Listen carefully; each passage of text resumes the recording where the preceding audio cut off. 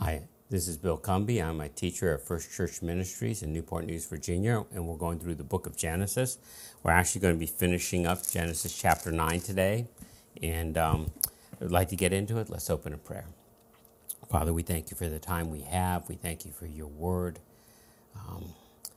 The word you gave to the Israelites as they were on Mount Sinai, getting ready to enter Canaan, and the word for us that is still alive and speaking to us and helping us understand how much you love us and how our lives need to change to love you more and draw closer to you. And so, Lord, I pray you would guide us, give me your words to say, fill us with your spirit, and help us understand and draw closer to you and love you more. We pray in your name, Jesus. Amen. Okay, so the first screen, again, verse 27 in the middle of there. So God created man in his own image. In the image of God, he created him, male and female, he created them. The whole point of not just Genesis, but of Scripture is that we've been created in the image of God, that's been sundered apart, but that's been reconciled through Christ. And so Genesis has given us background information on that. If you look at where it was given to the Israelites after being freed from slavery in Egypt. And they were at Mount Sinai, and they were given a civil, moral, and religious code. So Israel was a theocracy. Its civil code was embedded inside the religious and moral code that was there. And it was also given to the Israelites prior to entering in Canaan. And I inserted this bullet point this time, and I'll be carrying it on because it's very important to understand what's going on here. A lot of the information and stories here is given background information to the Israelites about why they are going to be displacing the Canaanites, what's going on there and what's happened and what was happening earlier before they were in Egypt. And then there's it begins with a prologue. So, a lot of emphasis is placed in Genesis 1 through 2, 3, and rightly so. It talks about creation of the world, but the emphases are often mistaken. It's not about time, and it's not about whether there's evolution or creation. It's about God creating everything. There is only one God, and he created everything. It is a scientific account. I think if you look at it and fill out what a scientific account would be, an orderly, structured account of what really happened, not fanciful. And it is incomparable with any other creation story that you'll get in any other culture, okay, or any other group. It's just, it makes sense, okay? You may not agree with it. There's some scientists that have bones to pick on some of it, but it is remarkably accurate and has been borne out through science. Not that science is the judge on Scripture, but there should be a coherence there. I mean, if something's being reported that actually happened, we should be able to have an idea from our history and our science, look at science in that. So we have that. Then there's Genesis 2:4 onward. These are the generations of, and there's actually 10 of them, and they chronicle the history of the world and of Israel. And so these are the 10 generations you'll see here. There's 5 for primeval history. Now that primeval history, I actually updated the slide at the very end to add a bit more. That actually goes all the way up through about the Tower of Babel, a little bit beyond the Tower of Babel, because patriarchal history picks up here.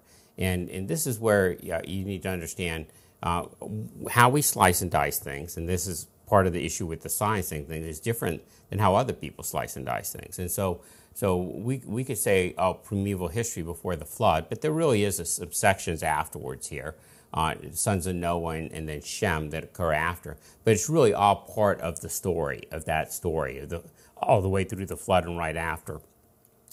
Then what picks up is the patriarchal history. And the patriarchal history is sort of, it's like my kids love to hear stories about their grandparents or about me or what happened and they know some of the stories by heart, okay? And that's just interesting information, but this is vital information to help the Israelites understand who they are, where they came from, what their heritage is.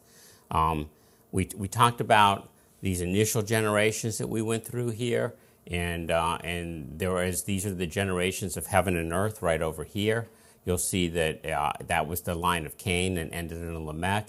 You see the second generations of Adam goes all the way through Seth into Noah, and then generations of Noah go to Noah's sons, and Noah's sons go to Shem, who is, we believe, the oldest of Noah's sons. We're not sure. They're not listed chronologically. They're mixed up in several of the chronologies. So it could be Shem, it could be Japheth is the oldest. But Shem is the line that the Messiah comes through, and Abraham picks up in a little bit after that.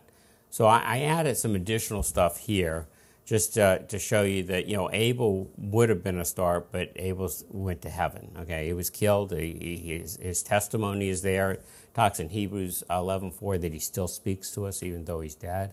Enoch went to walk with God. Seventh generation onward, the seventh generation on from Cain. Lamech was boasting of Cain is avenged 7 times, and Lamech 77 times.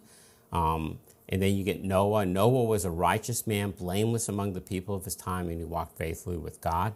We'll pick up that thread again a little later in this particular section. And then the generations of Noah's son and Shem. So God blesses Noah, and we covered this last time. You want to look at the last lesson on this. But he does use a remarkably the same wording that he used with Adam and Eve, be fruitful and multiply, fill and subdue the earth. He also says God made man in his own image. And then again, be fruitful and multiply and greatly increase on the earth and multiply in it. He also at that time said if a man takes a man's life, that his life is forfeit. And that is basically the ability of man to judge other man. When Cain took Abel's life, God said, no one shall hurt you. I've judged you and I'll put a mark on you. Now he's saying after the flood, there is going to be judgment within the community of man. And I mandate this, and you have to do this. There has to be a reckoning. And those are the seeds of government. Government basically is the ability of man to work in a structure. There has to be a structure. Otherwise, there's anarchy. And God is never in favor of anarchy. He's not. Everything is structured. Creation is structured. Nature is structured. And it's remarkable that a lot of people who look at the structure of nature would then say, but we don't need to be structured. We can just all get along. And there's a structure necessary. Different people do different things, and there's specializations, and there's also one of those things is also people in government to direct where the groups of people go. We're very fortunate in this country to be able to participate in that government. But actually, I have to say that there's government, there's leaders, and there's the people, and there's a tension there. And sometimes the people are the leaders, forcing the governments to change, and sometimes the government's the leaders, moving the people along in the right direction, hopefully, or the wrong one. And I think overall, we get who we deserve. We get the people that reflect who we are. And so if you're upset at your leaders, you need to change, because that's how leaders change too. We also have God makes a covenant with Noah in creation.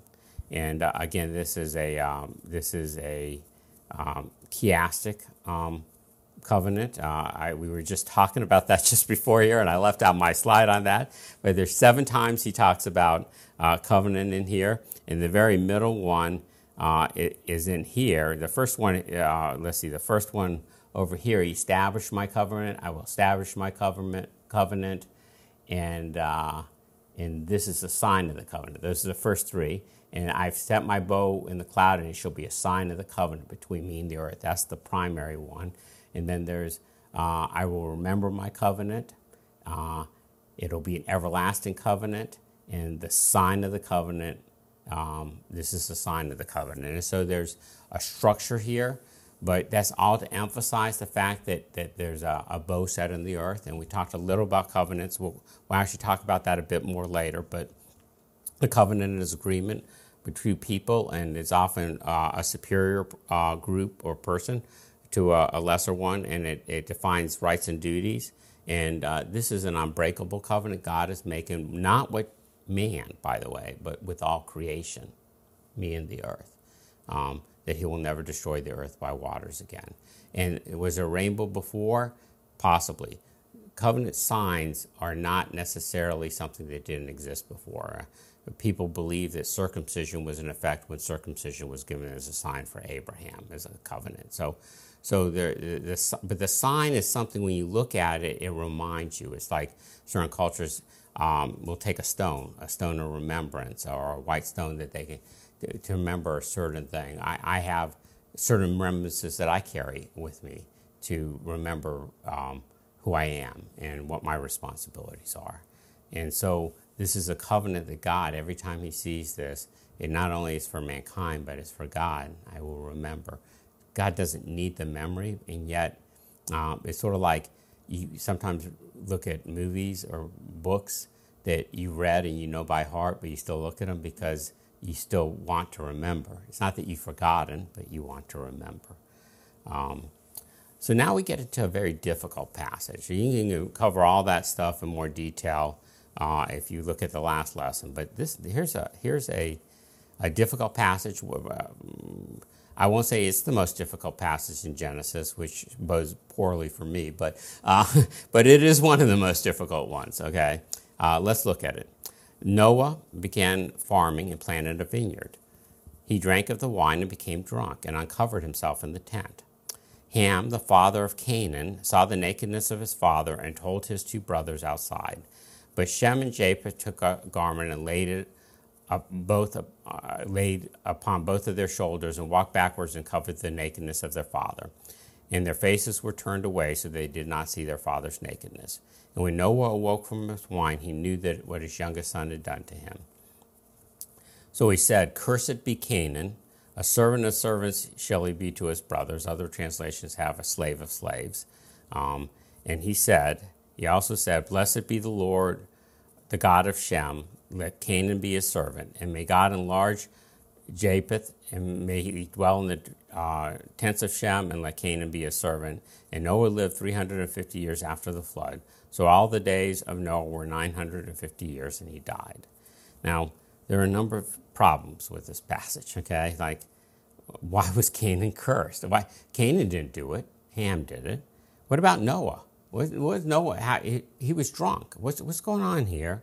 What does it mean that Ham uncovered his father's nakedness? Now, that seems pretty obvious to us, but I want to explore that a little, actually, in this next slide.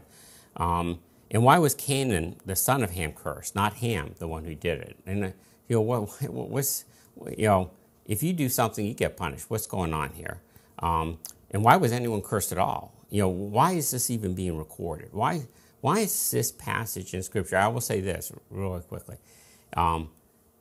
This is the Word of God, and people preserved it faithfully because it presents the raw truth, okay? It does not sugarcoat things, and this is bad, but there's a lot worse we're going to be getting into, especially with Lot, when Lot towards the end of his life. And so there's a lot of issues here, and Scripture doesn't hide it. Scripture is real. It's because it's intended to help us understand who we are and get us to face who we are more. And we'll get more into that. But let me talk about uncovering your nakedness. So uncovering your nakedness, it could have just been nakedness, that his father was naked, got drunk and got naked, was naked, passed out, and that's what he saw. But that is generally a euphemism in Scripture, particularly in the Pentateuch, for having sexual relations, okay? And again, this Genesis is part of the Pentateuch, the first 5 books of the Bible. Leviticus is one of those books, and it was given at the same time as Genesis. And I want to take a look at Leviticus 18, and this is the New American Standard Translation. And the Lord said to Moses, "Speak to the sons of Israel and say to them, I am the Lord your God." And of course, the bold is mine, obviously. "But you shall not do what is done in the land of Egypt where you lived. Nor are you to do what is done in the land of Canaan, where I am bringing you. You shall not walk in their statutes. You are to perform my judgments and keep my statutes and to live according to them.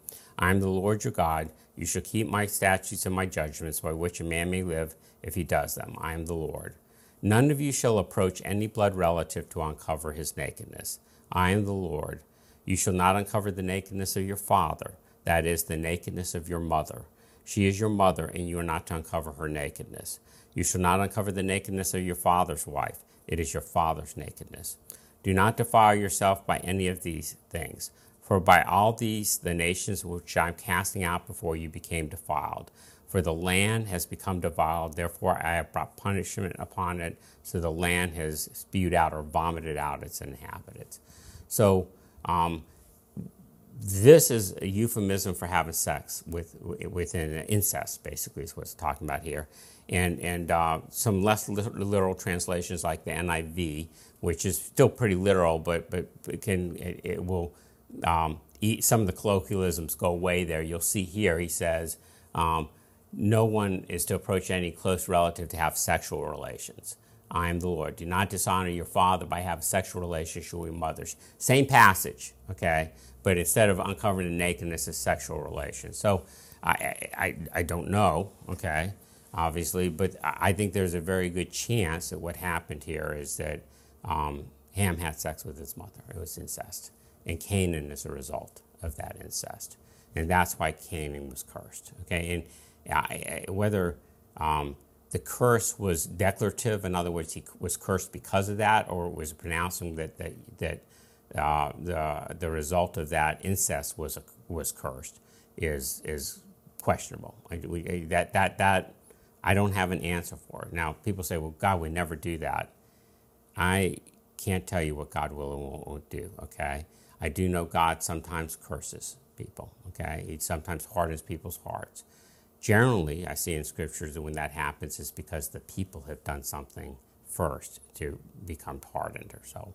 With the Pharaoh, it says the Pharaoh hardened his heart, the Pharaoh hardened his heart, Pharaoh hardened. Then it says God hardened the Pharaoh's heart. That occurs midway through the plagues that we'll see later in Genesis. But nonetheless, the fact here is that Canaan is cursed. And I think that is because he was the result of incest. It could be that it was just nakedness. We don't know. But in any case, there was a curse pronounced on this. And we're going to get back into possible reasons of that. But before we do that, I want to look at one more slide. These are the generations of. So things do not end well, and these are the generations of, okay? When the first one that starts with Cain, okay, Adam and Eve, and then Cain, and then all the way to Lamech, ends with Lamech marrying two wives, polygamy, and boasting about unbridled revenge. If Cain is revenged 7 times, I will be revenged 77 times, and I will kill a man for wounding me. You know, this is this umbrage that I am in control of life. And then the second the second generation, which started out well with Seth being created in the image of God, it said that Seth was made in the image of God as man, and that godly line descended, and at the very end, mankind is totally degenerate, and God is grieved that He's made mankind. And again, we've covered that in previous lessons. Here you get Noah ending in Noah's drunk, and his nakedness is uncovered. And he uncovers Noah's nakedness. Ham uncovered Noah's nakedness, and his son Canaan is cursed. Then at the very end, you see Shem and Japheth blessed. There's actually, and it gets better as it goes along. There's some glimmers of hope out here that God is now going to redeem, okay? But one of the things that you might assume is He wiped out all of mankind, and then He chose Noah, who was a righteous man of his time, and that now things are going to be all better. And I think the storyline here is that, what about Noah? What about his drunkenness? I think the bottom line here is there's still sin in the world. That the godliest of godliest, and Noah was considered a righteous man, most righteous of his time, and very highly revered, and yet he got drunk. And anger pronounced not a blessing but a curse. Okay, and so the story here, and we are going to get this much later, is that there is no such thing as a godly man without sin. That the difference between, and this is why I hesitate to use the word godly and ungodly because there's a connotation that goes with the godly that they are saints and not sinful, and that the ungodly are just degenerate, care nothing about God and stuff like that. But that's not what godly and ungodly mean. The godly people are seeking God. They're pushing towards God, and the ungodly people are pushing away from God. Okay, that's the basis there. And there are some horrible things that godly men do, and we're going to see them in Genesis. Again, Scripture is very clear about this because it wants us to understand that what saves us is not how good we are. It is Christ. Okay, it is someone else died for us. That our representative, the person that our elected representative, if you want to use an American term, is Christ, and he is the standard bearer for us, and he has taken everything for us. He's our leader. He's our life. He's our head. And so part of what's going on here is to help the Israelites, and they didn't get it, but that's all right. We don't get it either. I mean, you sit there and you think, yeah, I can see Paul saying he's the worst of sinners. Yeah, I could commit any sin. But then when it happens, you think, wait, I didn't really believe that. I didn't really think I could sink that low. I can't believe what I did, And you look back and you think, and it's because God wants to help us see. It's not about who we are. It's about who we depend on. And so there's that. What does it mean that Ham uncovered his father's nakedness? There isn't, I think, an indication this refers to incest. Okay, that's what was going on there, I believe.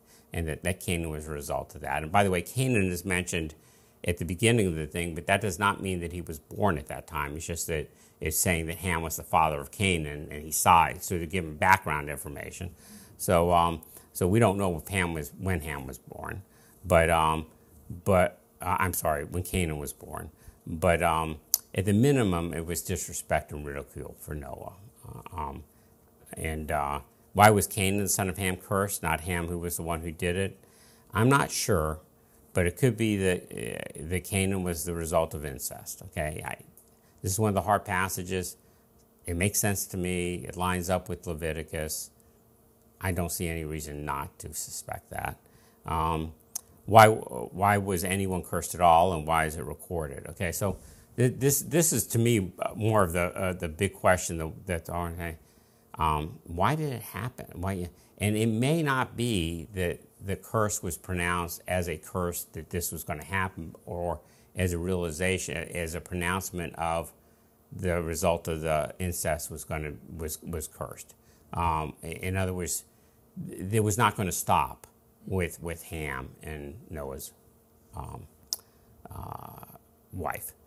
It was going to go on, and that's what you see in Leviticus, that the land's going to vomit out the thing. And when you get into looking at Abraham, God says you will be slaves in Egypt, and he says because the sin of the Amorite has not reached its peak. So God does give people chances to repent. And yes, he did say, kill all the Canaanites. Do not take any of them into your camp or whatever. But then Rahab was Canaanite, and she is of the lineage of Jesus. And then you get Ruth, who was a Moabite, who was supposed to be excluded to the 10th generation, from the assembly, and she was the great grandmother of David, and David was in the assembly. So you see that God, the pronouncements of God have mercy to them too. That God is merciful to people. And we'll also see that Tamar, who was in the line of Jesus by Judah, and we're going to talk about that in Genesis later, was also a Canaanite. And so we see Canaanites in the lineage there too. What is this saying, though? It was saying that there was, and this is what I think is going on here. I think there was, this was given to the Israelites, and they didn't know where they were going. They had ideas, their stories to travel. There was a lot of commerce and travel between those areas, but they had been slaves, and slaves don't get to travel very much. So they were slaves in Egypt, and part of this is to help them understand why the Canaanites are being wiped out. And so I think this message is in here for that. I think there's a message in it for us too, and I think that the societies, that there is a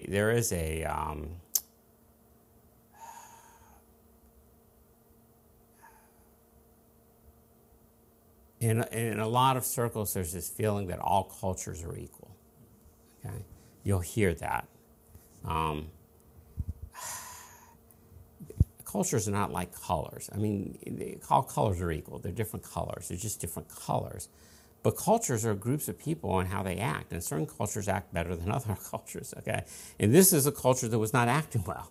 Okay, now I know that there can be that can be carried to extremes, and I know that a lot of cultures have lorded it over other cultures when they shouldn't, because the other culture actually had a superior culture. But just because there's abuse of that understanding that cultures are different does not mean they're not different. We bemoan the fact that we came over and conquered the Native Americans, and I understand that, and I sympathize with that. But no one bemoans that the Aztecs were killed off, except how they were. But they had human sacrifice. They would open up a live person's heart and pull it up in a sacrifice. There was a degenerate culture there. Okay, so what I'm saying is that there's a warning in here for us too, that we are responsible for our cultures, and where culture goes is not an amoral or unethical or non-ethical thing. So we have decisions to make here, okay? And so if we support immoral things as a culture, then cultures get destroyed. And that's what happened to Israel, by the way, is it drifted into immorality, and that's why Israel was first destroyed and then Judah was taken into captivity. But God's intent is always to have people come to him, okay? And so, when the culture keeps people from coming to him, then the culture is liable for judgment from God. When cultures do help people come to him, then they flourish. And I make no apology for the fact, as a Westerner, that the Western society has flourished. It hasn't flourished because Westerners were better than other people, but they inherited a Christian background culture that helped the culture mature better, okay? And it's not that the culture is, I say some cultures are better than others, and by that I mean some are more ethical and some follow the laws of nature and of creation and of God more closely than others. But none of them follow it all the way. None of us do. And even as we say we do, we don't. Okay, I mean, we think the Declaration of Independence, all men are endowed by God with certain inalienable rights, life, liberty, the pursuit of happiness, and then we have slavery. We don't always practice what we preach. So that's me on my soapbox. But the issue here, though, is with Noah, that Noah was a man. And even the most godly of men make mistakes, okay? Ham did something wrong, and as a result of that, Canaan was cursed. And the Canaanites are now living in the land. And by the way, the Canaanites didn't just practice incest and sexual immorality. They often sacrificed their children alive to Moloch. And so that was a call for judgment on them. And so, infanticide. And so we see this in here, and the Israelites are seeing this, and the Israelites are knowing what's going on here. By the way, I think that's why it talks about the Nephilim before the flood, because there are Nephilim in Canaan, and we see that in Numbers and Deuteronomy talk about the Nephilim, and that they were giants in the land. They look like grasshoppers. The spy said, "We look like grasshoppers in their eyes." These. So it's there, but that's to prepare God's people to understand that as they went into there, God was still going to work through them, okay, and give them the land. So I guess that's where we are. I'm going to close this up. We're going to go on to the next section, which is a little easier afterwards. But let's take a quick look at these things. So primeval history through to after the flood. There's 5 of those, and there's 5 generational ones. I actually put a little G on these because there's several ones that have extensive genealogies. That's primarily all they are, is genealogies. And here you see Adam, you see G, and God's judgment on the earth, and then Noah builds the ark, and then you get the account of Noah and the flood, the sons of Noah, which is also a genealogy, plus the Tower of Babel, where the nations are dispersed. And then you get the generations of Shem, G, which brings you down to the account of Terah. And again, we're going to pick this up next week. But it says the account of Terah, but Terah moves to, does not go all the way to Canaan. It sets out for Canaan, but doesn't wind up there. Abraham does. And really, this is the account of Abraham and Sarah and Lot. But really, I'm losing my mouse here, of Abraham. And then generations of Ishmael basically is a genealogy to say what the descendants of Ishmael was, because that was not the promised, that was not the seed that was going to carry on to the Messiah. And then you get, these are the generations of Isaac, and this just does not want to stay where it is. The Isaac, and that's an account of Jacob. So actually, Isaac is back up in Abraham. He's covered back up in Abraham.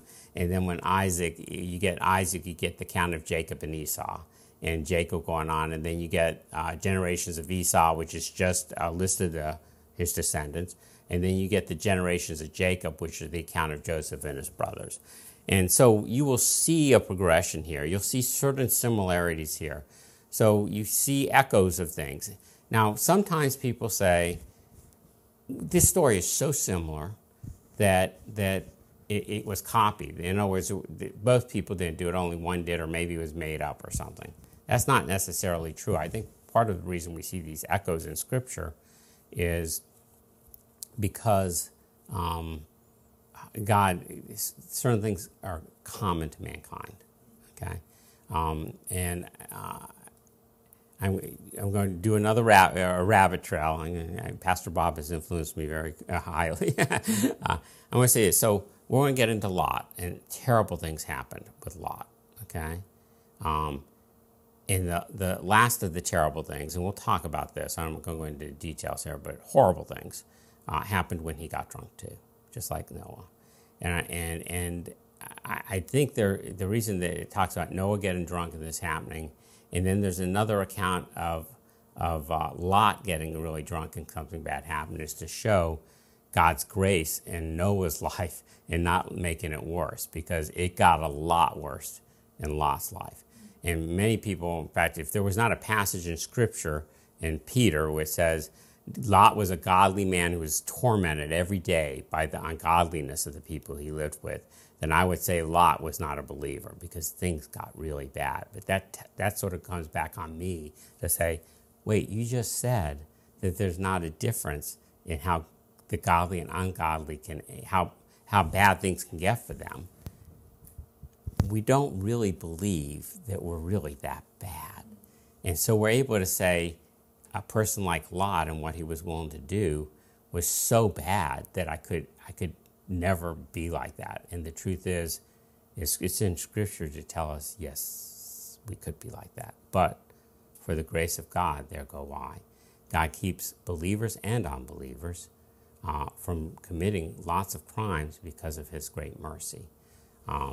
And just because you are saved, and just because you love God and you seek him, does not mean that you seek him with all your heart undividedly and never sin. You're supposed to, but that's not what happens. We are frail. And that's why I'm glad that we trust in Christ as our Savior, and that we are not trusting in our own works. But there is an appeal here that if you follow God, you should be depending on God, and God should be changing you. Should Christians be better than non-Christians? Oh, most definitely. And if that's not true, then something's wrong there, and I would really question the Christianity of that culture, okay, or group of people, because it's supposed to be transformative. That's it. We'll be going into Table of Nations and the Tower of Babel next time, and then we'll be moving on into Abraham and seeing lots of things, telling the family stories. Let's close in prayer. Lord, we thank you for the time we have. We thank you that you love us and care so much for us, that you preserve family stories, because this is our family. For better or worse, this is the family we are part of, the family of faith. You say in Scripture that all who have faith in Christ Jesus are children of Abraham. And so we see that when we pick up there, that these are our stories of our family. And Lord, I pray that as we see these stories, the stories of Noah and Adam, other people in our family, that we would rejoice in what you've done through them, Mourn their lapses as our own lapses too, and draw us closer to you and help us love you more. We ask in your name, Jesus. Amen.